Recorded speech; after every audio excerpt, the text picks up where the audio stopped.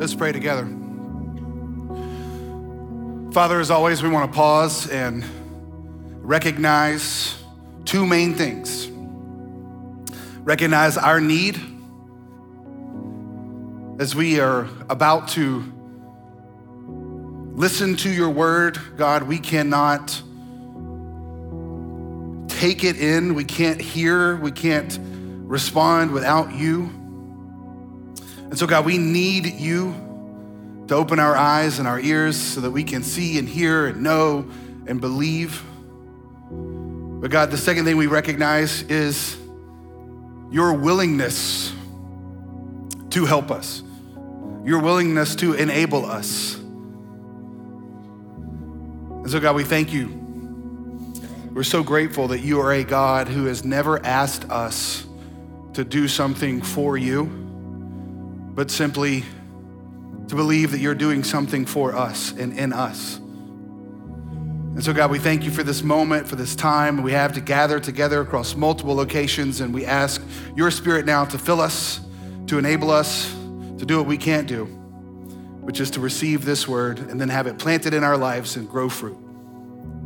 And we ask this in Jesus' name. Amen.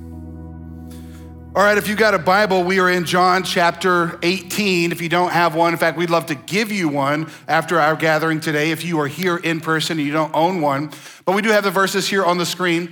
And we're in John chapter 18. In fact, we've been in John now for a couple decades, and it's been amazing. For those of you that are new, just been preaching through the gospel according to John, and it's been great. In fact, I was talking to a guy in our church this week. He said, man, I could stay in the Gospel of John for the rest of my life. I'm like, I know I could too, let's do it. Because it really is just such an amazing gospel. In fact, especially if you're new to the faith, I always recommend don't start reading in Genesis and try to work your way through, start in John. Because it really is kind of one of the best distillations that we have of who Jesus is and what Jesus did. But now in John chapter 18, as I told you last week if you were here, the story shifts towards its main focus, which is Jesus going to the cross. And so John chapter 18, John chapter 19, we're gonna look at over the next 2 months as we kind of march towards Easter.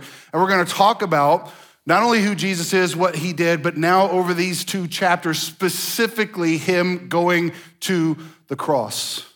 And it's important to understand that. It's important to get that because really it's the crux of our entire faith. Our entire faith hangs on the fact that not just that Jesus went to the cross for the people, as we talked about last week, but that he rose again. That he rose again and he's alive now. And not just did he die for the people, but he's gathering the people. That is the essence of the gospel. But if you were here last week, at the end of the message, we started talking about Peter. And now this week, we're gonna kind of pick up right where we left off and get more into Peter's kind of descent, if you will. Last week, he cuts off a dude's ear. And if that were not bad enough, it's gonna get worse this week. But I hope that this is an encouraging message for all of us to understand how it's so easy to look at Peter and be like, why did you do this, Peter? But it's gonna be comforting to help us understand at the end of the day, we're really all Peter. We're gonna see how Jesus responds to him. So let's go, John chapter 18. We're gonna start in verse 15 and we'll eventually work our way down to verse 27. So let me read the first couple verses and then we'll talk about it. John 18, verse 15, it says, Simon Peter followed Jesus. Now I highlighted that there because that's really kind of the crux of the message. He followed Jesus. We're gonna get into what that actually means. And so did another disciple. More than likely that was John, the guy who wrote this book.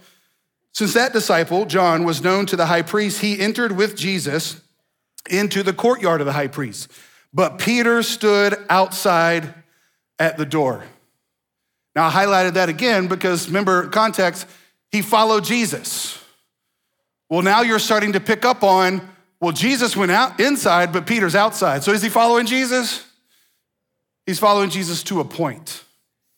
Now look at this. So the other disciple who was known to the high priest went out and spoke to the servant girl who kept watch at the door and brought Peter in. Verse 17, the servant girl at the door said to Peter, you are not one of this man's disciples, are you? And then probably one of the worst phrases in the Bible, he said, I am not. Now the servant and the officers had made a charcoal fire because it was cold. They were standing and warming themselves. Peter also was with them, standing and warming himself. Now, if you've ever been around church, you probably have heard the story of Peter denying Jesus 3 times. Well, this is that story. And I just told you the first time he denied. And we're gonna talk about these denials, and we'll get more into the second and third time in just a second. But I think it's so pointed for us to kind of step back and look at this, because it's almost like John goes out of his way here to show you and to show us he followed Jesus, but then he highlights the ways that he wasn't following Jesus. And it's important for us to kind of diagnose what is going on here and learn from it. Because Peter, I honestly believe, loved Jesus. I think it was genuine. I think he really loved Jesus. But Peter now is struggling in his walk with Jesus in the same way a lot of us do. Remember, this is the dude who just literally like an hour before this was so determined to follow Jesus that he pulls out his sword and cuts a dude's ear off. I mean, that dude who in the presence of Roman soldiers pulls out a sword and cuts off a dude's ear. You would say that's pretty courageous now, right? Now, a servant girl asks him if he's a disciple, and he's like, no. And you want to be like, bro, what happened to that courage? Like you were willing to pull out a sword against some Roman soldiers, and now a little girl? Bro, what happened? And I think it's so important for us to study this. One, because in it we get the essence of the gospel. And it's so important to understand the gospel. Because if we're not careful, especially if you've been around church for a long time, you can think that the gospel is kind of like the ABCs of Christianity, that you like learn that when you first came to church, and now you've moved on into deeper stuff. But I want to encourage you, the gospel is not the ABCs, it's the A to Z. It's the, say it in my language, it's the whole enchilada. It's the whole thing. Because if you were here last week, remember when the soldiers come and Jesus says something to them, in our Bible says, I am he, but I told you in the Greek that he wasn't there. He says, I am. That's the covenant name of God. And it's like, I don't know how it happened, right? But this is like this supernatural thing. Like Jesus takes over the sound waves and it's like, boom, boom, boom, boom, and it hits them, right? They fall back. Well, the essence of the gospel is not just that Jesus is I am. It is Peter saying, I am not. I am not. If you want to understand the gospel, there it is. I am not, but I know I am. I'm not capable, but I know I am. And by I am, not referring to myself, referring to a person, which is Jesus. So it's very interesting to me that these stories happen right back to back. It's almost like John's trying to prove a point here. The gospel is not really try hard to be like Peter. Because I don't think we want to be like Peter in this circumstance, do we? No. The gospel is even Peter, as Catholics would say, is the first pope, and they venerate him, say, no. It ain't about Peter. It ain't about any of these other saints. It's about one man. It's about Jesus. Because the essence of the gospel is he is, Jesus is, we are not. But there's a second thing that we need to see here. It's not just the essence of the gospel. It's we need to see how the world works and how the world is conspiring to get you and I to not follow Jesus. The world is actively working against us to get us to not follow Jesus. And so there's some things that we need to be aware of. And here's the first one. If you're taking notes, I have this on the screen. The world offers temporary warmth. The world offers temporary warmth. It's quite interesting to me that John tells us it was cold, so they started a charcoal fire, which I don't know about you, I love a good charcoal fire. So the servant girl and the officers, they had a solo stove sitting right outside in the courtyard, right? And I've seen this place. You can go see it. Hopefully, Lord willing, again, when we go to Israel, you'll see it. And there is this courtyard. It's kind of sitting up on the side of a hill, and you kind of walk up to it, and there's this nice little courtyard, and then there's the house inside. And more than likely, they had taken Jesus right inside the house. And Peter was first standing outside the courtyard. Now he's standing inside the courtyard, and there's a nice little place kind of overlooking this hill where if you had a fire at night, it'd be kind of nice. And the world tries to get us to actively deny Jesus by offering us something in return, offering us some warmth around the fire. The world just doesn't tell you that that warmth eventually turns into an eternal fire called hell, but is actively trying to get us to sit at the cool kids table. Like, you're not with, just listen to how the girl asked the question. You're not with that guy, are you? You're not one of his disciples, are you? And in that moment, there's something inside Peter that, by the way, is inside all of us. It's a psychological need to be liked.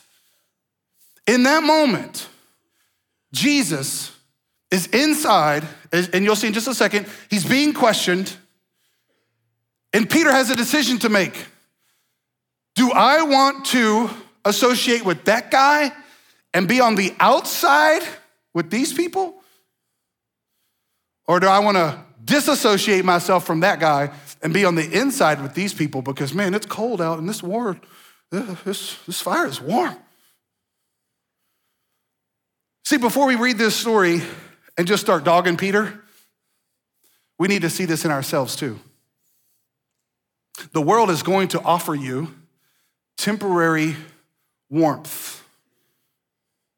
The world is going to actively argue that it's better to be with them at the fire than it is with him being judged. Now let's keep going. Verse 19. The high priest then questioned Jesus about his disciples and his teaching. Don't you know, he'd be like, you're asking about my disciples, they right out there denying me. This is one thing that I hadn't thought of before, again, until I went there. But more than likely, because it's not very far from where Peter was standing to where Jesus would have been, more than likely, and I don't know this for sure, but it's just my guesstimation, Jesus probably heard Peter deny him. It's one thing to deny Jesus, but it's another thing to deny Jesus in the presence of Jesus. And look at how Jesus continues here. This is amazing to me. Jesus is being questioned about his disciples and his teaching. Jesus answered him, I have spoken openly to the world. I have always taught in synagogues and in the temple where all Jews come together. I have said nothing in secret. Verse 21, why do you ask me? Ask those who have heard me what I said to them. They know what I said. Now think about this.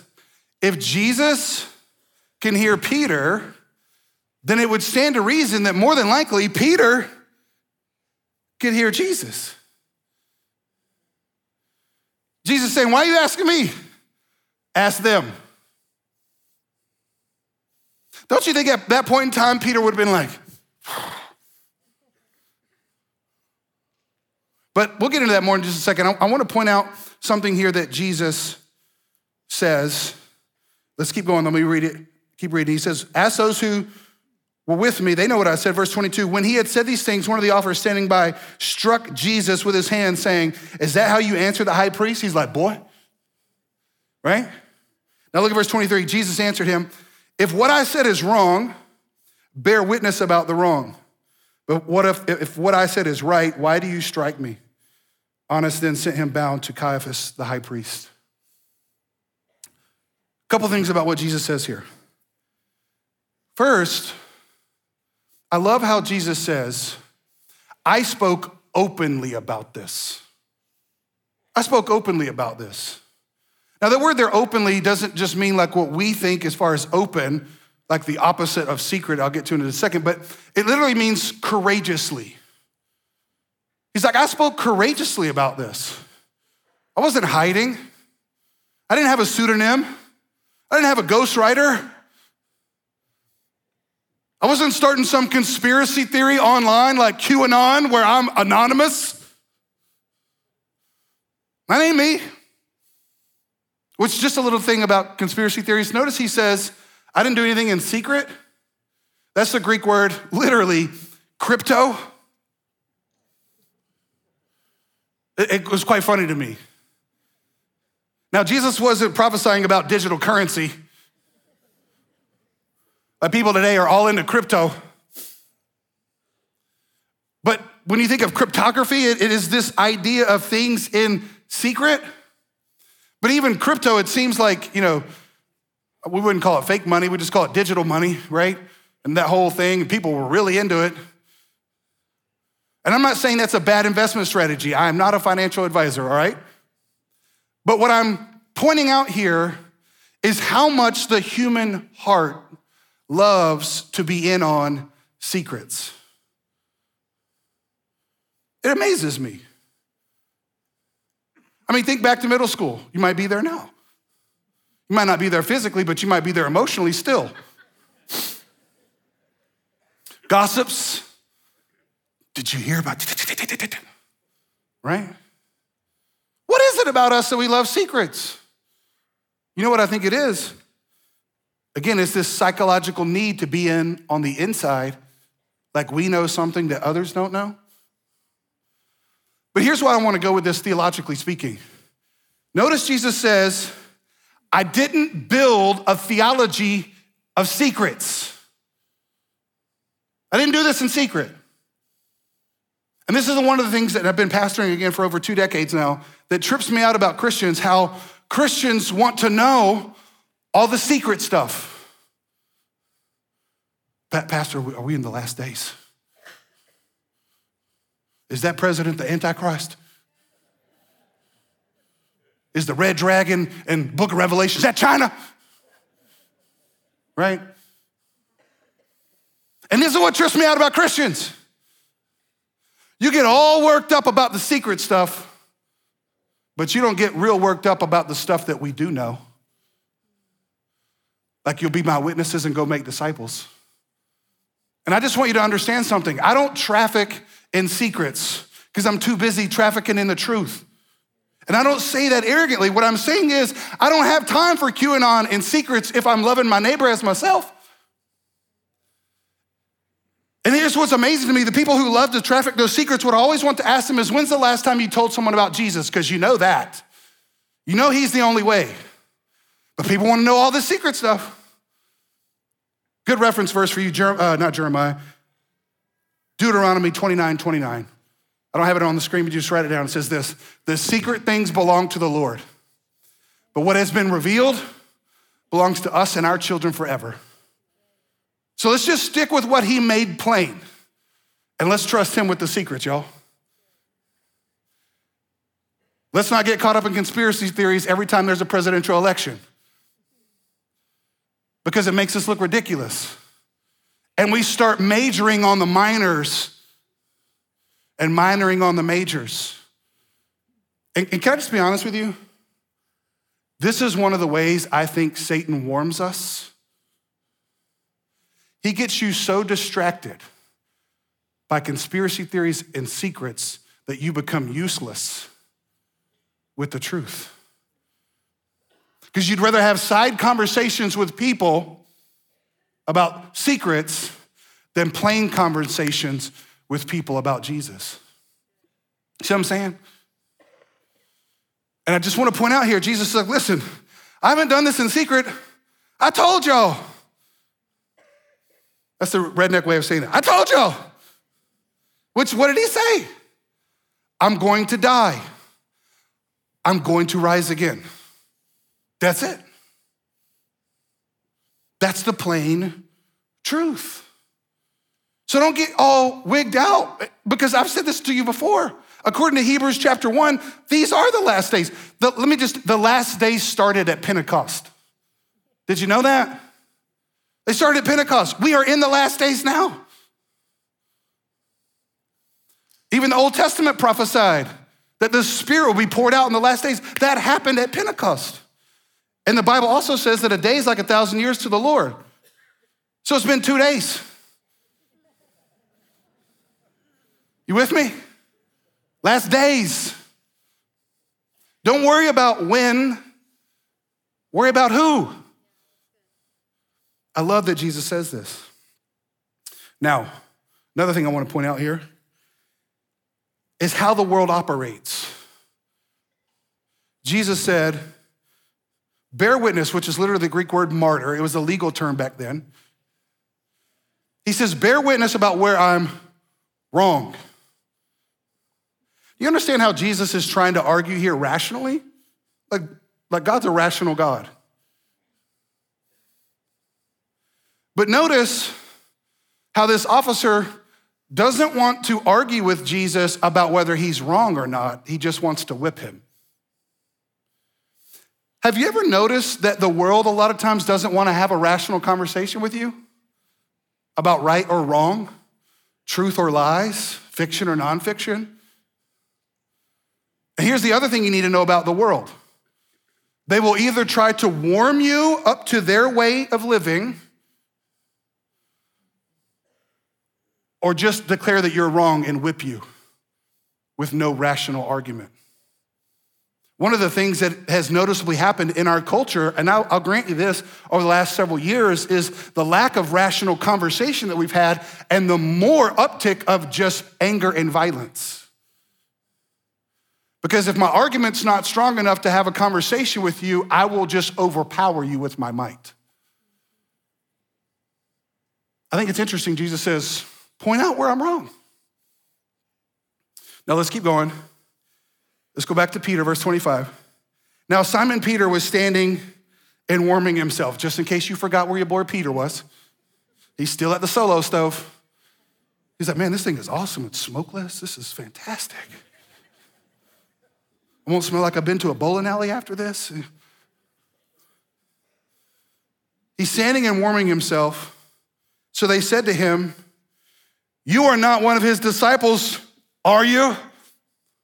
And if you're keeping count, how many is this now? 2, all right? He denied it and said, I am not. Now, verse 26. This one kind of makes me laugh, but not because I think it's funny, but because it calls back to something that Peter did. Look at this, verse 26.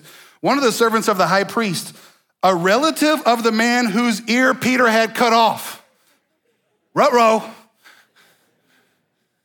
asked, did I not see you in the garden with him? Peter again denied. And at once, cock-a-doodle-doo, a rooster crowed. If you were here last week, I told you to put up your sword. One of the reasons why I told you to put up your sword is because your actions now will catch up to you later.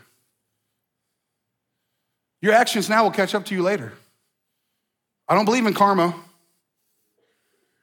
I do believe in consequences. And what's interesting, Peter was so courageous when he had a sword. And let me go a step further. He was so courageous when he thought that Jesus was going to overthrow all this. You say, what happened to Peter? You want to know what happened to Peter? Happens to all of us too. Jesus didn't meet Peter's expectations. And so now Peter's defeated. Because see, here's what Peter thought. We know this from their conversations, even after Jesus rose again in Acts chapter 1. What they asked Jesus is, now the time you're gonna restore the kingdom to Israel? Is now the time you're gonna overthrow all these Romans? And I love, speaking of secret, Jesus goes, that ain't for you to know. But you'll be my witnesses. Quit trafficking in the secret.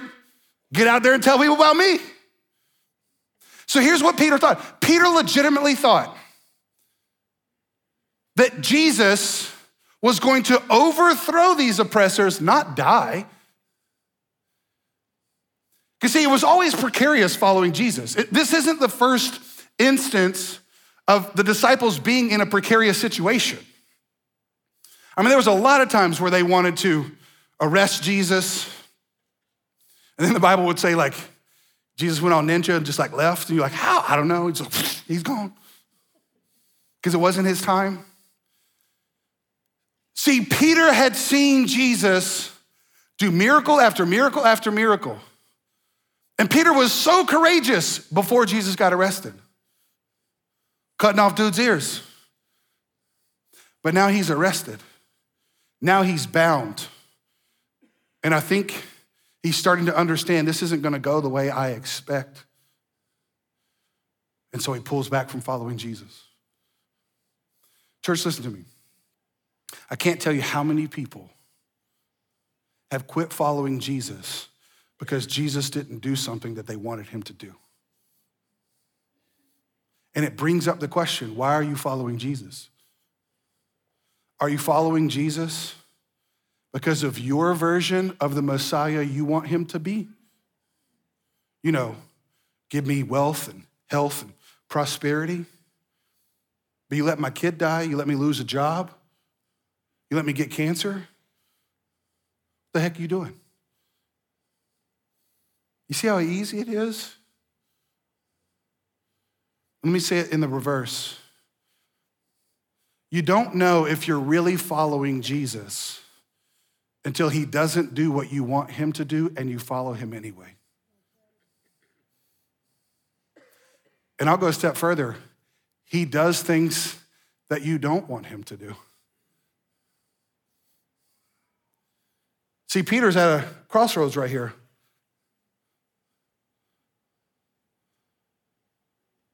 He's standing by the fire, getting warm. He's like, man, this fire feels good. Jesus is over there getting whipped. Do I want to be whipped or do I want to be warm? And you know the story, he chose to be warm. But again, before we start throwing stones at Peter, which his name means rock, isn't that funny? Like Jesus names him rock, but right, he ain't even a pebble right now. Let me ask you this question. Would you rather be warm or declared wrong? Would you rather be warm or declared wrong? See, it's interesting. You got Peter getting warm, and you got Jesus saying he's wrong. Those are the two options. And one of the reasons why you and I deny Jesus all the time is because of this psychological need within us to be sitting around the fire with the cool kids. See, this isn't just a middle school thing. Sitting around the lunch table, sitting on the bus. People start acting a certain way. You have a decision to make, right? We don't graduate from that. It just moves from the lunchroom, maybe to the water cooler in your office, from the lunch table to the coffee table maybe, or maybe you're all standing around with your Stanley cups, which is what my wife would do. I'm like, dear Lord, woman, how many more Stanley cups do we need? Forget crypto, I need to invest in Stanley cups. I mean, they are great, I'll give it to you. But every single one of us, me too, has a psychological need, and it's a need. God put it there. It's not bad. But we have a psychological need to be accepted, to be affirmed. And if we're not careful, we will be affirmed by the warmth of the world. Because it's easier in the short run to be affirmed by the warmth of the world than it is to be whipped with Jesus. See, your coworkers, your country, your people are saying, you're not one of those people, are you? You don't believe that, do you? There's all kinds of conversations that can happen around the fire. I mean, one of the big ones today is human sexuality. You're not one of those Christians, are you? And in that moment, listen to me, church, in that moment, your brain, which is more concerned about being safe than being right, will lie to you over the need for your psychological safety.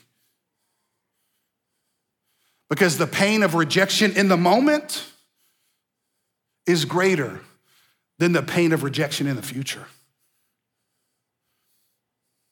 So when I ask the question, would you rather be warned or would you rather be declared wrong? I'm asking it because it's a legit question. And all of us have to understand, man, if I'm Peter in that moment too, it wasn't just about a fire.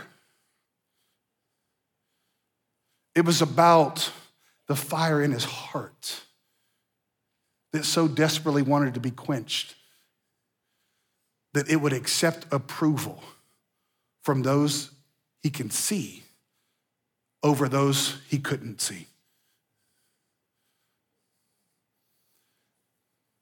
So when I ask that question, we need to think, but here's what's even crazier. Look, now I'm gonna go back to John chapter 13. What's even crazier is that Jesus prophesied that this would happen. Just like last week, we looked at John chapter 11 where it prophesied about Caiaphas. Now look at John chapter 13. Jesus is talking to his disciples, verse 36, about him going to the cross. And he says that they can't go. Verse 36, Simon Peter said to him, Lord, where are you going? Jesus answered him, where I am going, you cannot follow me now, but you will follow afterward. Verse 37, Peter said to him, Lord, why can't I go with you now? I will lay down my life for you. I'm your ride or die, Jesus. I am with you. And look at verse 37 or 38. Jesus answered, will you though? Will you, Peter? Will you lay down your life for me? Truly, truly, amen, amen. I say to you, the rooster will not crow till you have denied me 3 times. Now, think about this. Peter heard Jesus say this to him. And here's Peter denying Jesus. Now, the first time that Peter denied Jesus, I'll give him that one. But the second time, like here's what's crazy. Jesus said Peter would do this. And Peter's in the midst of doing this and doesn't even realize he's doing it. After the second time, I would have been like, where's the rooster? Right? Right? Like we're reading this and we're like, Peter, bro, he told you. And here's Peter on the second one, on the verge of doing the third one. And I'm thinking to myself, Peter. But you know why Peter couldn't see it? It's the same reason why you and I can't see it, because sin makes us stupid. Sin makes us stupid. So stupid, in fact, we will sell out the truth to be warm. It makes us dumb.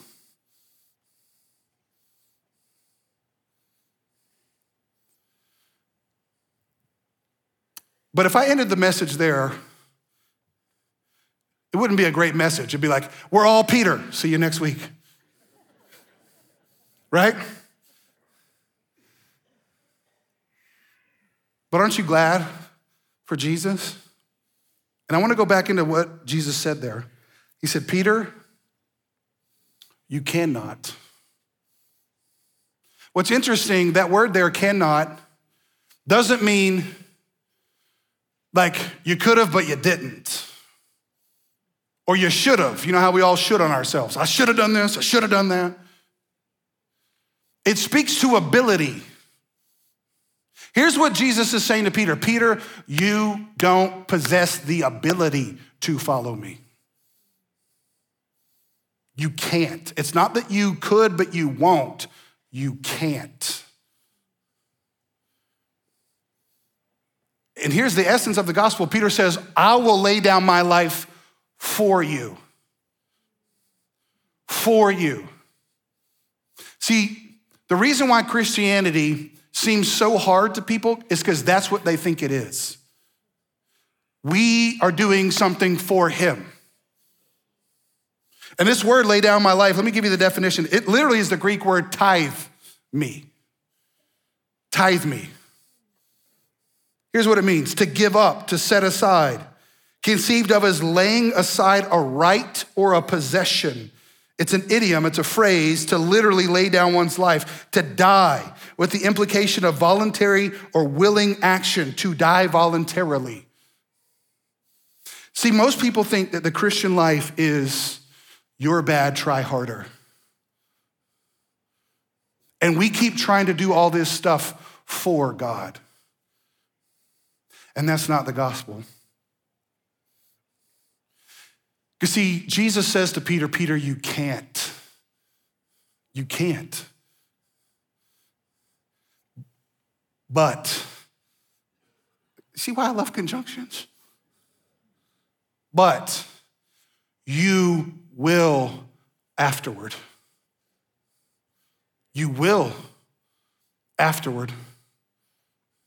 The title of today's message is You Cannot, But You Will. After what? After Jesus goes to the cross for Peter. Here's my last point, and this is what makes the gospel so amazing. We need Jesus to follow Jesus. We need Jesus to follow Jesus. And Jesus was saying to Peter, you can't do this. But afterward, after I go to the cross, after I rise again, after I send the Holy Spirit, you will be enabled to do what you cannot do. And you will not die for me, you will die with me. See the difference? You will deny me without me, but with me, you will die. Because now you'll be enabled to do what you can't do, which is follow me, Peter.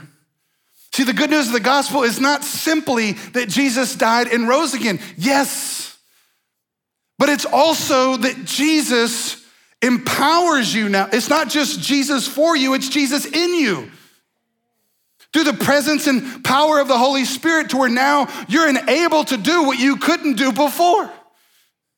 See, this is the part of the gospel, as you can tell, I get really excited about, because no other religion on the planet has this.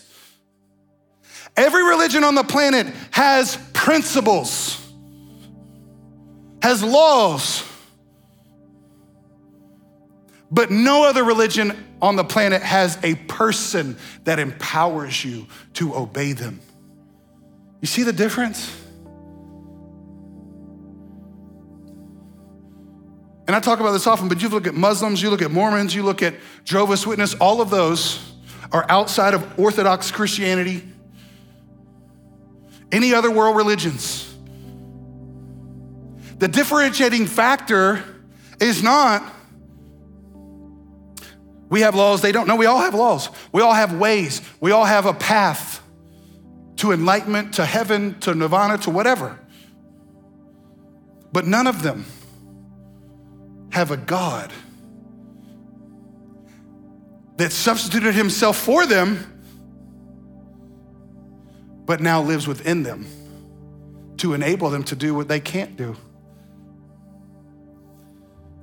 The best thing about following Jesus, and that's the point of this, is Jesus enabled Peter to do what Peter couldn't do without Jesus, which was follow.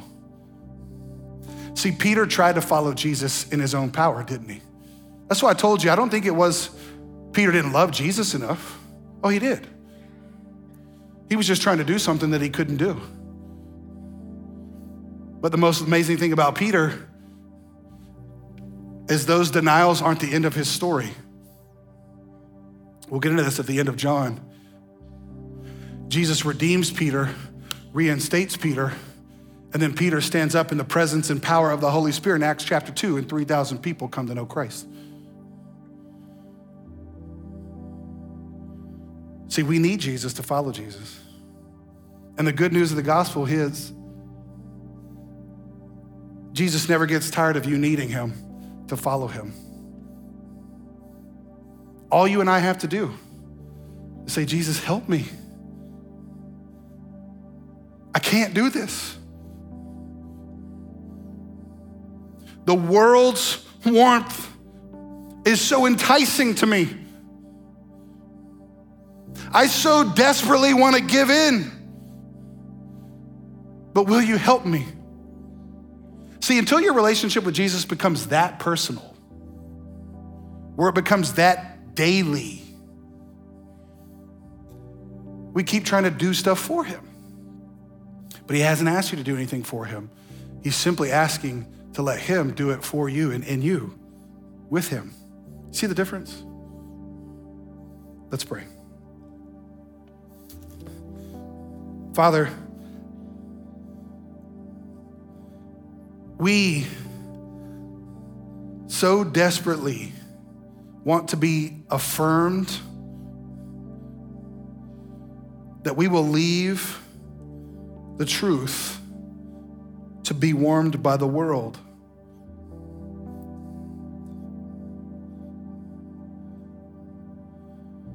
But God, thank you that you came and you took on that fire. The cross was hell because the fire just represents judgment. As we talked about last week, you took our judgment.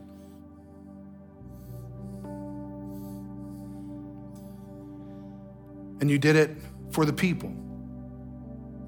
And God, I pray right now for anybody here that maybe has never quite understood what Jesus did for them, that you would open their eyes right now and they would trust you. Receive the good news that they are not, but you are. No one looking around or talking here as we close. There's never come a point in time in your life where you have trusted Jesus, where you have received, believed that he died in your place for your sin, then that can happen. Maybe you've been trying to do it for him instead of receiving what was done for you. So if that's you, and you want to trust Christ for the first time, I'm going to lead you in a prayer, which is just simply a conversation with your Father. And you can pray with me. You don't have to say it out loud, but it goes like this. Say, Father, thank you for loving me, that you sent Jesus in my place for my sin. I receive Jesus. I ask you to put my sin on him, put his righteousness on me, save me, forgive me. Thank you for loving me. Again, nobody looking around or talking, but if you're in one of our physical locations in Canton and Jasper, would you just simply lift up your hand so we can see that? We got men and women gonna walk around, put a gift in your hand, and when they do, you can put it down. But then those of us who have trusted Jesus, and you love Jesus, but maybe the Holy Spirit today is pointing some areas out in your life where you've denied Jesus. You've denied the truth. And you've just been warming yourself by what the world is offering you. And maybe today the Holy Spirit is convicting you of that. Here's the good news. Not only does the Spirit convict you, but he helps you. And so if there's some areas in your life where you've been denying the authority of Jesus, maybe it is in the area of your own sexuality. Maybe it is in the area of your marriage, your finances, how you operate in the world. The good news is Jesus stands ready to help you. He knows you need him, because without him, you'll deny him. But in those moments, when you're walking into those moments, you can say, Jesus, help me right now. I would rather be wrong than deny you. I'd rather be wrong according to the world than according to the word. Spirit, would you help us? We live in an age where rational thought, having conversations about what's right and wrong, God, it just is so emotional now, where people just resort to force. And it's going to get harder for us as Christians. But God, I pray that you would help us. You would remind us that being with you forever is better than a temporary warmth that the world can offer. So help us to stand, to be willing to be counted wrong and potentially even whipped. Not only because that's what Jesus did, but because Jesus will empower us to do that. So would you help us? And we ask it in Jesus' name. Amen. Love you, church.